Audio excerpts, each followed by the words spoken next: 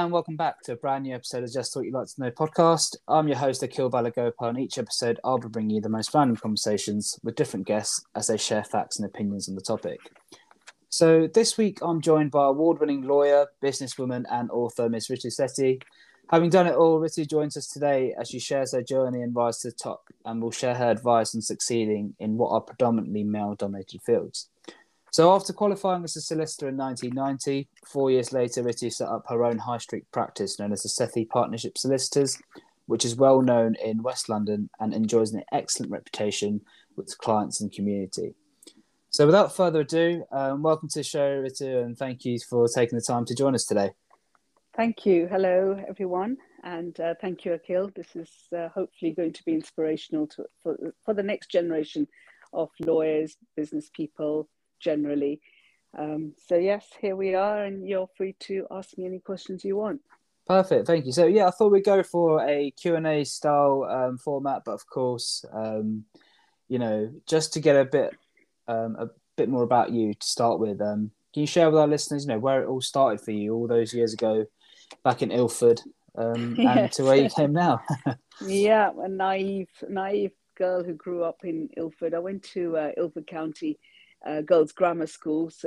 And from there, I did my A-levels, which were actually physics, chemistry, biology, and English. And no surprise, it was with the intention of doing something in medicine. But realized at the last minute that wasn't going to be my calling. And my calling really was to do something different we're talking about 1980. So for me to go into law was breaking the mold from my family and also my parents' aspirations. So it was a bit of a rebel move at the time because my parents didn't approve. But luckily I got a place at Bristol.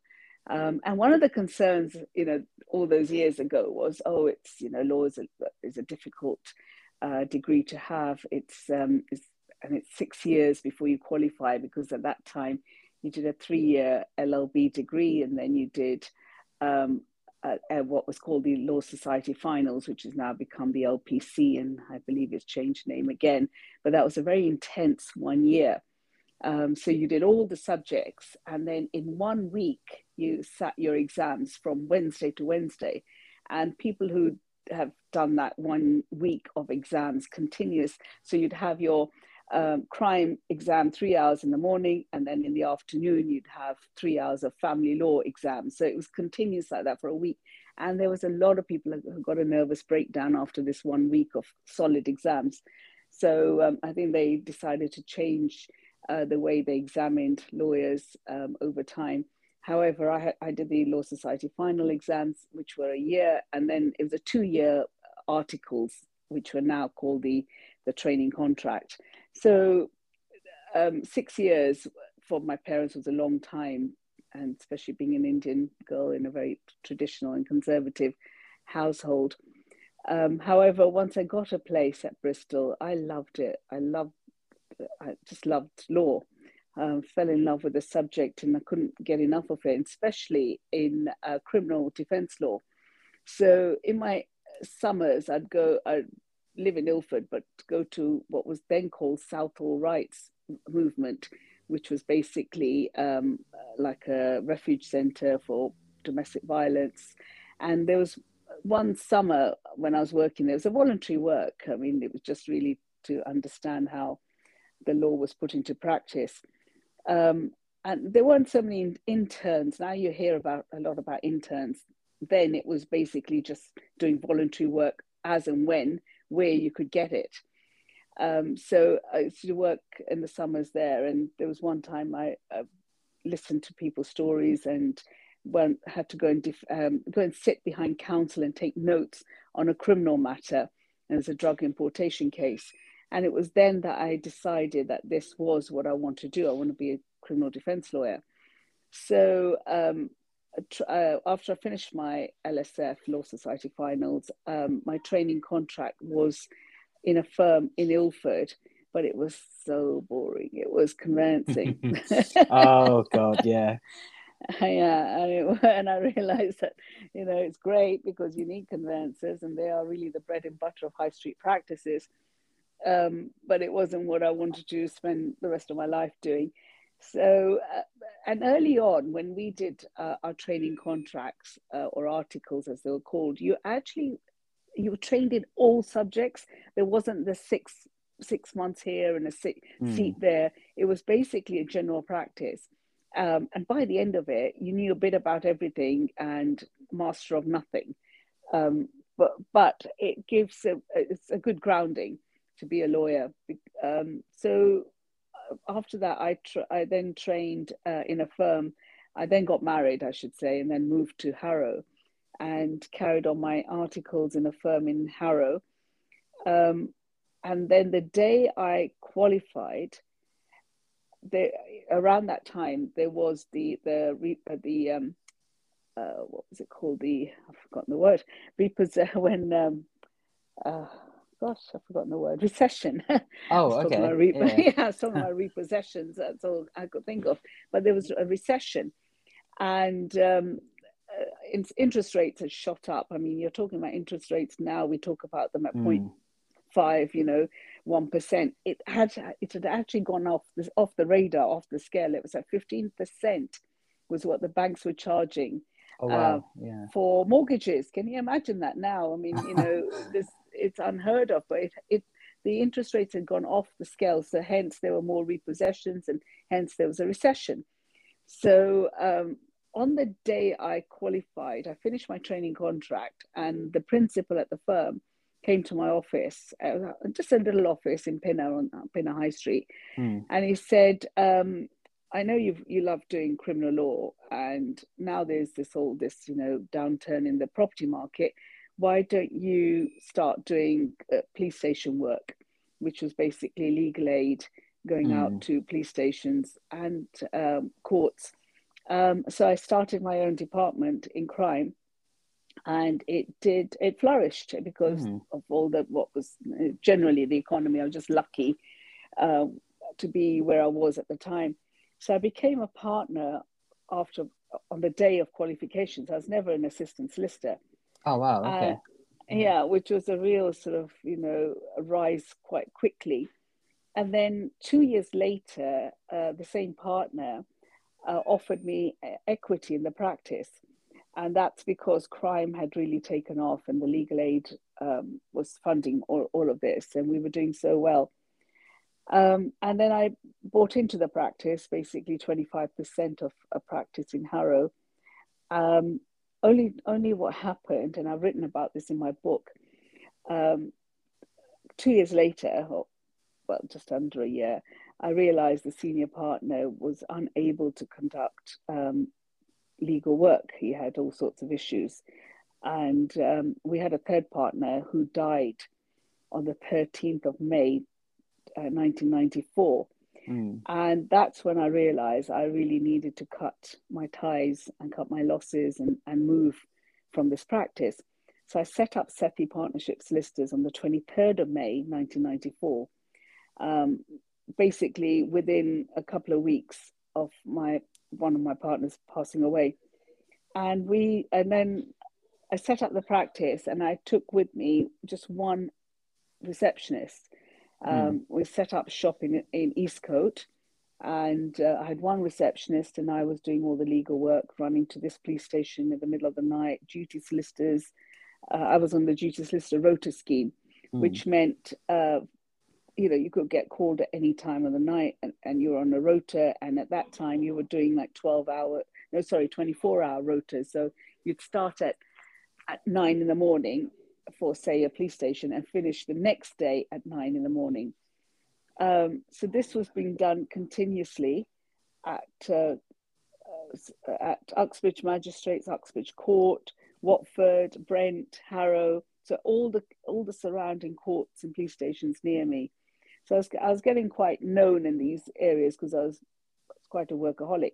Bearing in mind, and if I tell you the timelines, so in 1990, when I qualified as a solicitor, in 91, I had my son Avinash. In 92, I became an equity partner. in 93, I had my daughter. And 94, I set up the practice, Safi Partnership. So it was all within 5 years. Yeah. A very quick turnaround, considering the circumstance at the time as well. Yeah. And so one of my closest police stations was Heathrow. Well, Uxbridge and Heathrow comes under that, and Heathrow have a lot of drug importation cases. So if I was on duty during the night, you'd know for sure there'll be a drug importation case coming in, and you'd know for sure that you'd be up all night. At the airside Heathrow, they've got the police stations on the airside area, and that would be your whole night. And in the morning, you'd still have to get up and go to Uxbridge Magistrates Court and apply for bail, or there'll be a bail application. Inevitably, bail would be refused. So yeah, this was how I think the first 10 years of my practice ran. And also we then so the criminal department was doing very well, and then I was also lucky in a way. I mean, whether you call it luck or whatever, being on the rota duties, I'd also got recommended by people to defend on murders. So I had, normally in a legal career, especially legal aid, you would be lucky as a defense lawyer to even defend one murder case on going to the police station and from day one, from the actual day of the incident. I was lucky because every time I was on duty, there would be a murder case, and I'd be defending them. So I was defending at least one a year for the first, I'd say, about 4 or 5 years. And we managed to challenge the law on some of them. I mean, one of the ones we did challenge the law was on the case of, there's a provocation and how a lady or a woman, and it's a case of the Kiran Ahluwalia case, where, after years of abuse from her husband, she then one day decides that I've had enough, and then kills him or murders him. And this, the courts recognize, was a burning bed syndrome, that it's been for years that this torment's been going on. So it wouldn't be murder, it would be manslaughter. So we used that case to apply to a man who had been a servant for a woman in West London. And the same thing happened. He'd been abused for many years, and then one day he just had enough, and he then killed the lady he was working for.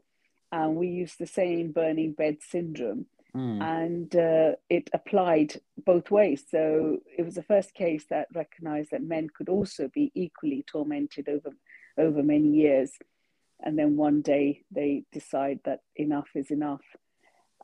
So it was at the Old Bailey, and it was a case that we took pride in the fact that that it was the first time it had been used for men as well as women.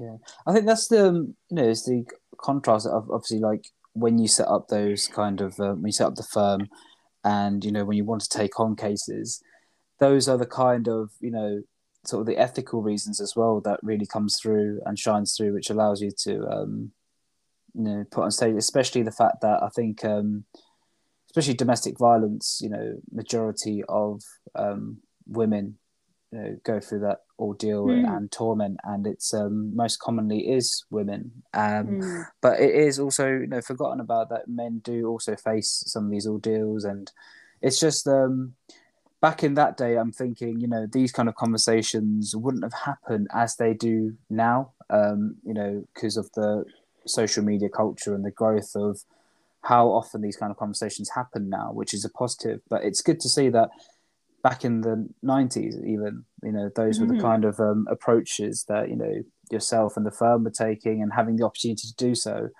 as well. Yes, we were lucky with the opportunities. Yeah. So, at the time. Moving into the, 2000s, oh, sorry to interrupt, but moving into 2000s, and as your firm started to grow, like, how did you come across, the correct staff and, who to hire? Because essentially, you got this. You've essentially, planted the seed, and for it to grow, you need the correct people around you. You left the firm initially with just yourself and the receptionist. And Yes. what was your mindset behind that as a businesswoman to say, look, now I've got this, baby in my hand, Well, and how do I yeah. nurture it and grow it? So I basically surrounded myself with people who were better than me in their own fields. So I got we developed departments. So we had a matrimonial department, and Mm. the lady I interviewed for that, I interviewed a year after we'd actually set up. So in '95, she joined us and set up the matrimonial department, and still continues to be at the firm running that department all these years Okay. later. Yeah. My receptionist grew. Should we let that pass? Yeah. The receptionist grew to learning conveyancing, which I knew when I sort of nurtured her. And she's still with me in the practice 28 years later, doing conveyancing and heading her own department. Okay. And then we had other people, litigators, who came, very good litigators. So we could set up a litigation department, immigration, wills and probate.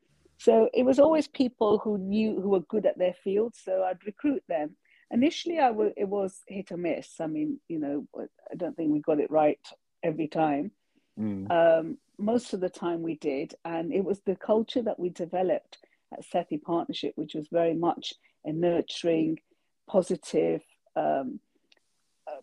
and family orientated culture. And bearing in mind all these years, my kids were growing up, where the practice was growing, I always saw, and I always do even now, see the eyes of my children in my staff. So I don't see them as staff. I see, well, if that was my child and at work, what would I want someone to do to help them in their career, or nurture them, or give them the right kind of guidance. So that's how I've always viewed people I work with. I don't see them as staff. I see them as members of my family and someone else's family, so that we can grow together, and there's never any animosity in how we work. It always, and it should, I mean, it's over the years, obviously you have people who don't see the value, or don't have the same values as you do, and they haven't lasted long. So I've always called this a revolving door. There's the revolving door people, and then there's the people who actually share your values and want to stay and progress in the firm. And as employers, we need good employees as much as good employees need a good firm and a good employer. It really is a mutually beneficial relationship. It's not one works for the other and that's it. If anyone adds value to my firm, I would promote them even quicker than someone who possibly thinks of this as I'll just pass my time here for a year and then I'll go somewhere else. So you soon get to gut feeling on it, and after years of experience, I can tell within 5 minutes when someone walks in for an interview. I can tell within 5 minutes whether they share the values that we do, or whether it's not going to work. Yeah. So it is experience, and it's very much a gut feeling. Yeah, I think over the years you must have developed that, because especially working in the legal industry, you just come across hundreds of people anyway in your life every day, and it kind of allows you to make that character assessment and sort of figure out what personality that individual may have and their purpose in coming forward in the first place. I think especially in this society at the moment, in our current market, we're very fast paced. People love to move on very quickly, unless you are and someone who is committed to a firm or committed to a company. It's very fast paced. I think it just kind of stems from people's attention span, and I think people do get I don't know if you agree or not, like they get very bored very quickly, and it's just like always chasing the next thing, which has its benefits and positives, because you kind of sign up to something and you're working towards a commitment, but then again that, basic instinct and maybe selfish purposes sort of kick in, like, basic human instinct of what can I do next? What can I do, sort of thing. Yes. And then you find yourself on LinkedIn or Instagram and you see all these other people doing this and the other, and then you instantly compare. And there's always this comparison culture that has sort of arisen recently where, you try and sort of compare yourself to other individuals who might be at a different stage in their life and you don't know what they've done to get to that stage. But, and then you always confirm. But yeah, so it's interesting. From an employer's perspective, the fact that you can read when an employee comes in or someone comes in for an interview, what they're actually, chasing after, whether they're going to stay committed to your firm or whether it's, for personal gain, how long can you hang on to that person before they move on to the next thing. And you see the comparison thing, it's all very well and it's easy to say, but everyone's on a different journey. So whether your journey is here or someone else is there, you'll never be the same as that person because, it's just a different journey. So I try not to compare myself or the firm with any other firm because there is no other firm who's had the journey I've had or other person. And, there was a time, like you say, I too was chasing the next best thing. So whilst we had the SETI partnership solicitors in Eastcote, I then opened up an estate agency in 1999 in Harrow, which was called the SETI Property Centre, which was basically a one-stop shop. So it was an estate agency. I had 2 lawyers there. We had a lettings department and we had a mortgage broker. So 4 people all under the same roof offering a bespoke one-stop shop service. And this was something that the Law Society were really promoting at the time, one-stop shops, it's client focused. So I set this up and it was one of the first few one-stop shops for property at that time. So that was set up, and then there was an office I set up in Wembley, which was just an immigration office. So there was a lot of asylum seekers coming from Afghanistan during this period in 2000, and we had 16 lawyers based in our Wembley office, basically just processing the immigration claims for people coming into the country. I mean, a lot of political asylum matters, and this was all legally aided, and it was just so busy. So I was trying to run the immigration office, trying to run a one-stop shop in Harrow, and then we had our own office, which was our bread and butter, really, our stable office in Eastcote at the same time. And I remember thinking, gosh, my kids were, I think, 12 and 8 at the time. And I thought, how long can I carry on doing this for? But it was all because, like you say, chasing the next thing. I just thought, well, I've got a law firm. I can run it with my eyes closed. I'm sure I can do more than this.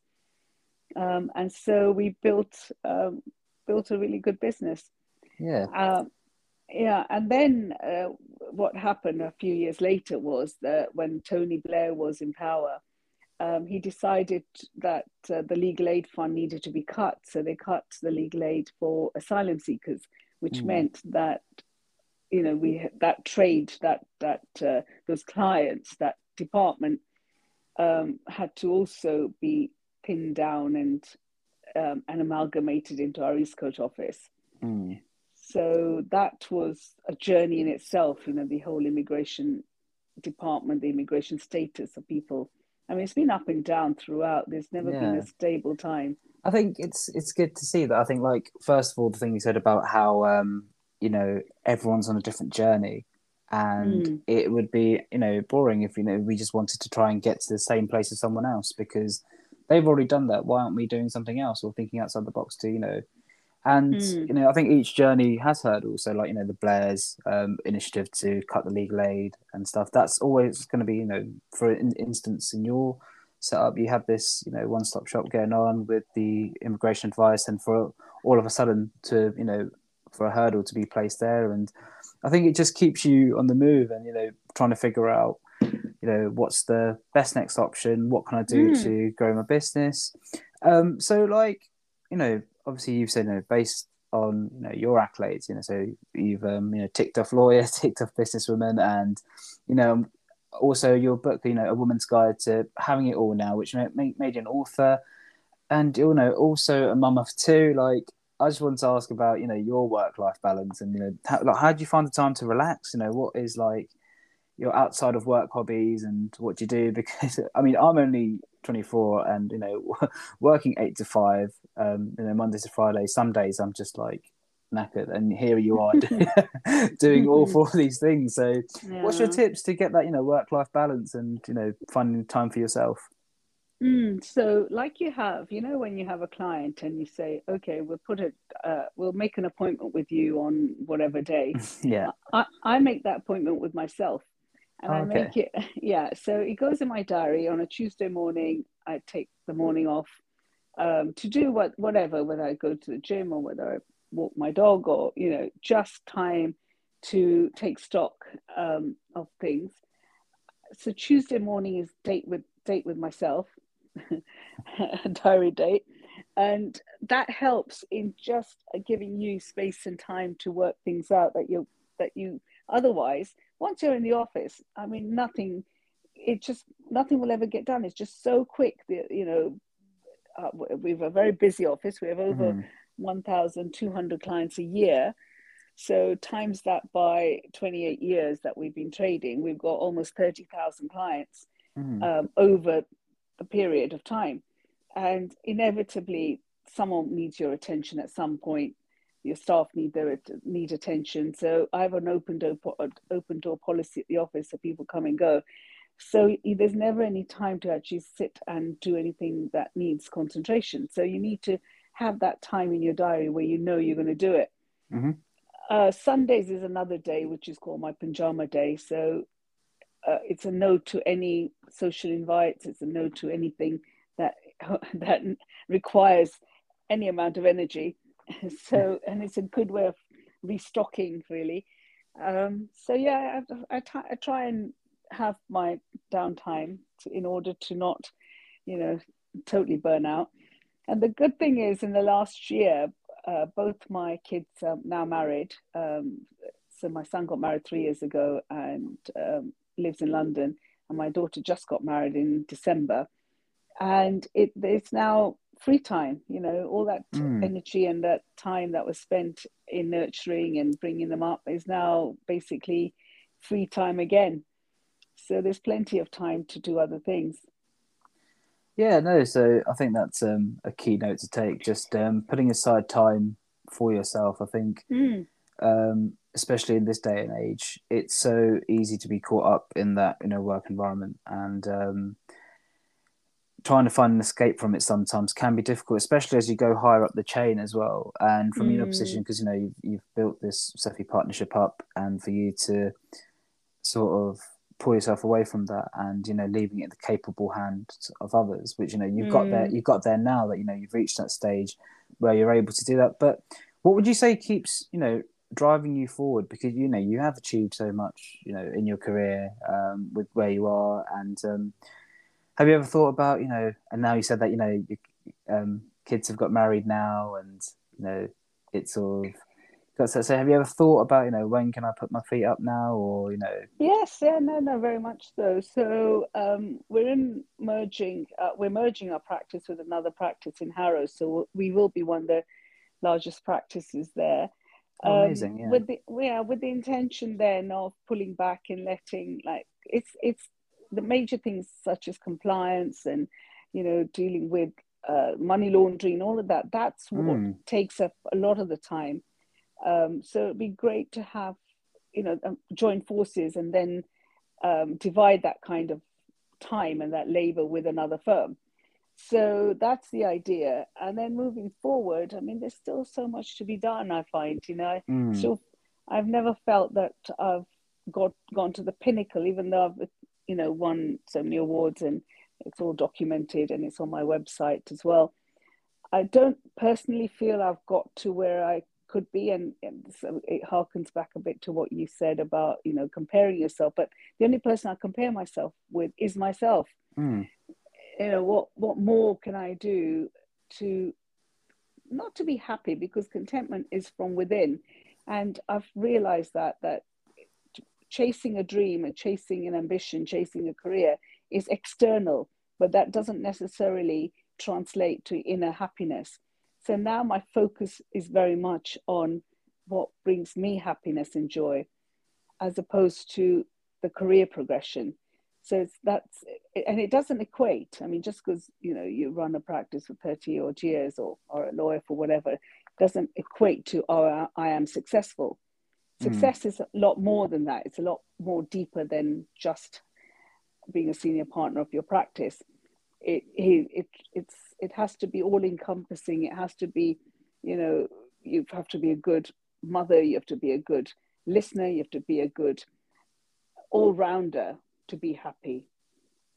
Yeah, and that's what my book was all about, having it all. It's not just about a career. It's all about, you know, being happy in spirituality, in having a good set of friends that you can rely on, being expressive. Creative expression is a big thing for me. Obviously, finance and wealth have to be there, because without the foundation of having a solid financial base, everything else has to be built on top of it. Yeah. You know, and health is another big one. So when I said to you, you know, date in my diary, it's usually focused around something to do with health, whether it's yoga or just really going introvert into your own thoughts, which is what I try and do, and separate thoughts from your brain. Yeah, no, absolutely. I think that's key, especially in this day and age. Just having that time to yourself, and yeah, happiness doesn't have to just come from, I think, you know, sort of the expectations in the world right now is for youngsters to, you know, they feel like they have to be in these certain roles, you know, and be committed to reaching these certain heights. But at the end of the day, as long as you're doing something that you're happy with doing, and something that you're passionate about, and something that you feel can grow, then I think that's more important than, you know, feeling like you have to please someone else to, you know, get to certain heights, or, you know, work in great long hours and, you know, mentally draining yourself. Burnout, exactly. Absolutely. Yeah. I mean, I just don't get the new culture of people working all hours, you know, to PwC or any firm. I mean, you know, just take that as an example. Any of the law firms. I mean, you know, for trainees to be working from 9 in the morning till 9 at night or even later, I don't get it. I don't understand that culture, because I don't think it's conducive to happiness. No. I think it's great for, you know, your career, but if you can't do your work between 9 and 6, I think you're overworked. You're doing too much, or you're just not efficient, or the firm's not efficient. They should give you some kind of coaching on trying getting everything done by 6 o'clock, so you've actually got a life after that. Anything over and above that, you're not even functioning to your best capacity. Yeah, exactly. I think you know, once it gets to a certain threshold, you know, the work's getting half done. It's not mistakes are made. Exactly. Yeah, it's not being maximized. The efforts are. I think it just comes back to that key. You know, work smart, not hard. Yes, and get a work-life balance, and leave the office at 6 at the latest, and do something in the evening, which actually is the whole purpose of living. You're not living to work. And I've said this so many times on so many of my talks when I do my book talks on having it all. Having it all means having it all, not just having a career. It means being happy with the balance of your life and having time for other things. I mean, you know, I discovered, and this is all through experience, that I never had time to paint or draw. And I used to love painting and drawing, but it was something that I always thought, oh, I'll do when I retire. I'll do it, you know, when I'm on holiday. But again, that's what brings me happiness when I'm painting or drawing. And why am I not doing that on a more consistent basis? And why is it all put to the back burner as something you'll do on some future date that will make me happy then? But at the moment, I have to work. There's such a record that everyone has in their minds, which is so deep rooted, because you hear it from other people. But if your generation, I would say, or the last 10 years anyway, prior to you coming into the profession, have been working these stupid hours to the extent where, young people have also given up their lives over this. There've been reported incidences of overwork in these circles. It can't be conducive. It's only because of working from home and COVID and all that people have to pull back a bit and realize that there is more to life than getting on a train every morning and going to the practice or going to wherever work is and coming back at night and going to sleep. There has to be more to it. And it was, I think, from working from home that this whole culture has now been given a bit more light, a bit more seriousness. And I hope, and I do hope, the next generation take it on board and don't kill themselves over their work and their careers. No. Absolutely. I think what we can learn from the past 2 years is that, certain events are inevitable. It's unexpected, especially like the pandemic. You just don't know when life could turn upside down. So I think your main priority is to focus on what makes you happy and, what your passion is. And to focus on that and, rightly so, seek what makes, at the end of the day, what makes you happy and then puts the least amount of strain on yourself is the best way moving forward.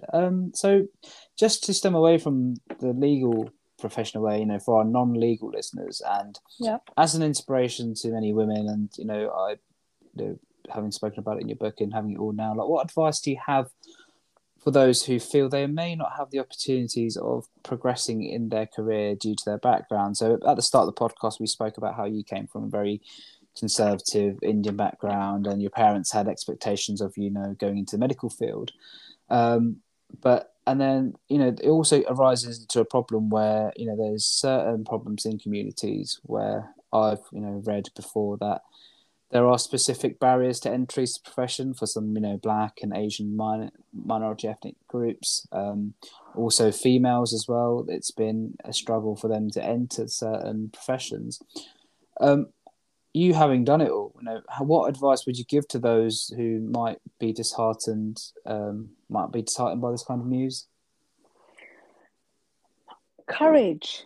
They've got to have the courage to be able to do it and just not be faced by someone behind any desk saying, no, you can't do it. Who are they to judge what you can do? Who's that someone behind a desk to judge what your capabilities are and what your dreams are and what your ambitions are? You're the best judge. You should be doing it.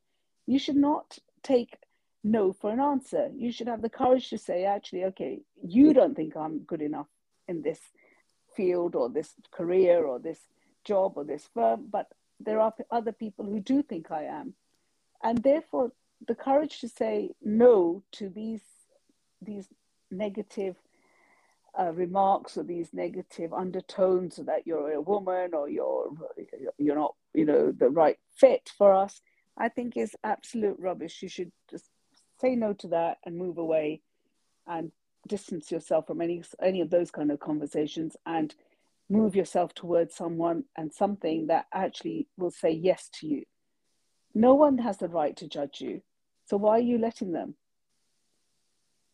Yeah, no, absolutely. I think that's right. I think for modern society, we're in a fortunate position where, in comparison to where we would have found ourselves in the 70s and 60s, the UK in general is much more forward thinking and approachable. Absolutely. But and, I think, if our generation had these issues, and I'm sure they did, but I never even gave it a minute of my thought. My thought process was never, oh, well, I'm Indian and I'm a woman and I'm, whatever they could say, because I never listened to it. So I don't know what other negative, adjectives there might be, because I never listened to it. It was, well, I know I can do it. I know I can provide jobs for people. I know I can defend people. I know I can, run a practice successfully. So why would I listen to anyone else who says no? If I had, I would have been, I don't know what I would have been doing. Probably stacking shoes somewhere. Yeah, no, I can imagine exactly. I think courage. I think that's such a key word. It's one thing that if you are from a BAME background, and if you are But a that's not woman, a and it's negative. exactly Just absolutely, yeah, because you're from a BAME background, first of all, you should be colorblind. I mean, I certainly am on who yeah, works for me in the firm. And you should focus on your ability, not your BAME background. It should be on your ability. Be yeah. the best in your field. No one can say no to that. No, absolutely. I think it's worth saying. Being colorblind for one, I think based on people's ability in regards to what lengths that you can achieve, there is no barrier in regards to what lengths you can reach, especially if you're from a background, especially if you're based in the UK or the US or something. You fortunately have those can be in that position. There's always help at hand. That's the thing as well. I think But what there's I'm always saying, certain avenues. it's not a negative. You can use that as a positive.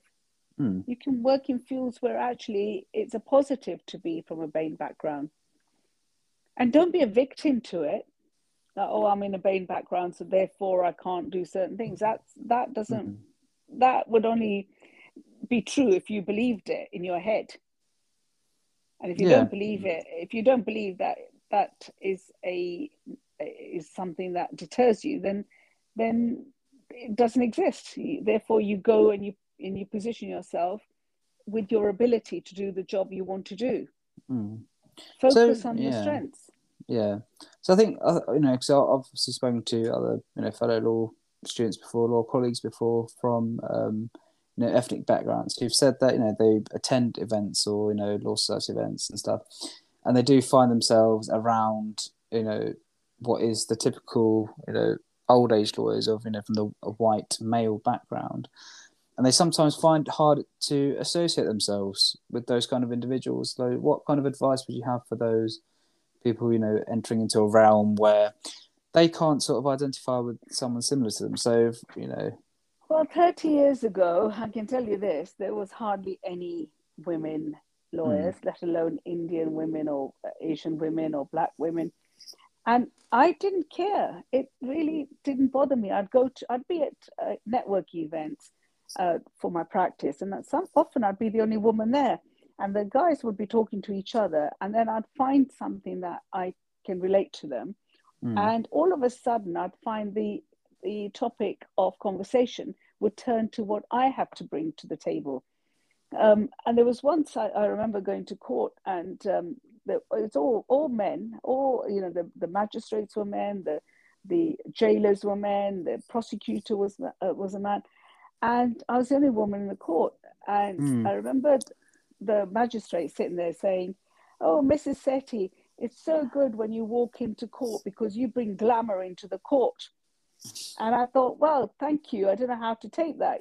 Is it you bring glamour because you're a woman, or you bring glamour because it's breaking the whole ethos that there's only men in the court. And 30 years ago, let me tell you, we weren't even allowed to wear trousers as women. We had to wear skirts or dresses. Oh wow, yeah. In my lifetime. So the fact that now, 30 years, we're still having this conversation it can't be right. We have to find, we are here, we've been educated in this country. Therefore, what is different with our conversation than any white male person in a room who's also been educated in this country? We can find common ground. So it's not like we're talking different languages. We're all speaking English. We're all confident. We're all, know what we're talking about. We're not on different planets and talking about different careers. So I'm sure there's something that you can find mutually beneficial to talk about in these environments, and don't feel that, oh, we've got this cultural difference. There is no cultural difference unless you make a cultural difference. Yeah, absolutely. And as BAME people. So yeah, essentially, courage is what, the main topic is in regards Yes. to fighting against any social norms or anything like that. Because at the end of the day, regardless of color, regardless of race or gender, we are all progressing to, attain that same ambition. And, there are times when you may feel like, oh, am I being held back due to my certain circumstances regarding, because I'm a woman or because I'm But from a then, bad but background. then, But then, that's then like you said, Farage, how did exactly. how did Rishi Sonic do so well? Yeah, I mean, yeah, exactly. It's just it's sort of reaching those, heights. You can't be held back by, your And you can't have a victim mentality that those it's because characteristics. I'm Yeah, this, and that's a victim mentality. It should be a winner's mentality that actually I'm so good that I'm going to get this job because of my ability. And yeah, no, Like Bob Marley said, until the color of a man's skin is of no more significance than the color of his eyes, that's how we should be looking at our lives. yeah, absolutely. I think those words are spot on. And just speaking of inspirational characters like Bob Marley, Ritu, who has been your inspiration, and do you have any recommendations for students on where they can seek inspiration from? In such Well, in troubled times. I grew up with Bob Marley, so he was my inspiration. But I also, I would also say that it's good to get some kind of coach, and there's so many coaches now, especially online, and everyone professes to be the best coach there is. But I used to follow Tony Robbins. Have you heard of Tony Robbins? He's I'm not he's an familiar, I'm afraid. American, yeah. So he's an American motivational speaker, and I found that whenever I felt a bit of a dip in my enthusiasm and in my ambition, I would listen to his. Well, I'd actually go physically to when he was in London, and he'd do these motivational talks in Excel and in the O2 and also in Wembley. But now you can access everything online. So I found him to be extremely useful in just in motivating, not in any particular way, but just in life generally. Through him, I decided one day after I went on one of his seminars, it was a 3-day long seminar, I'd become a fitness instructor. So Mm. I gave myself a sabbatical of 6 months from the office and went off to do a YMCA course in becoming a fitness instructor. Um, and then, did that for 6 months. And then the office called me back again and I had to carry on working full time. So that if there's any one person, if you could say, it was probably these talks that you can access anywhere. So it would be worth giving that a Yeah, go. yeah, definitely. I think we'll But share that with the listeners. there were no role models, you see. There were no other women, Indian women, that I could actually turn to, especially Mm. people who had kids that they were juggling at the same time. I mean, luckily I had a very supportive husband who was running his own IT company, so there was a lot of flexibility. And he's now decided that he's had enough of IT and become a chef. So he's opened up his own business called Gully Foods. So at the age of 60, I mean, he's great. It's a great inspiration for someone Mm. who changes their career at the age of 60 and starts doing what they actually were born to do, which was be a chef. Mm. And Gully's now really taken off, and I see that, and I think, well, I'm sure there's another calling for me away from the legal world as well. Yeah, no, I think that's very inspirational. I think from going from IT to chef to Gully taking Mm. off. No, I think we should we should have talks after the podcast for Gully to be a sponsor of Just So You Like to Know podcast and Yes. see if I go. I think that'd be very interesting. But no, I think you coming on today and sharing from what I'd say, rise from just an Indian girl, a naive Indian girl in Ilford to where you are now, Ritu. It's been completely inspirational to come on and share your story and your views as well with the youth of today who are trying to very much get into the field in what is, I would say, a very competitive field as well. Mm. Um, Mm. so do you have to summarize, do you have any upcoming projects or plans for Sethi Partnership? Moving forward, how you want to take things with your career, career wise, What's next for Yeah. Ritu Sethi? Next for me is to focus more on what I actually enjoy doing in life, which is painting and singing and poetry. Mm. And I do a lot of Urdu poetry. I'm not sure if you're familiar with Urdu poetry. Yeah, okay. Mm. The other language in India, so Yeah, yeah. So yeah, I collate a lot of that of poetry from there. So yeah, my own interests are very, very much in the creative and that world. As far as SETI partnership is concerned, I think the future is the amalgamation, so that we are one of the bigger firms in Harrow, and then I can then have more people in compliance and basically assist in running the practice under my guidance, and as a consultant, I can then oversee it.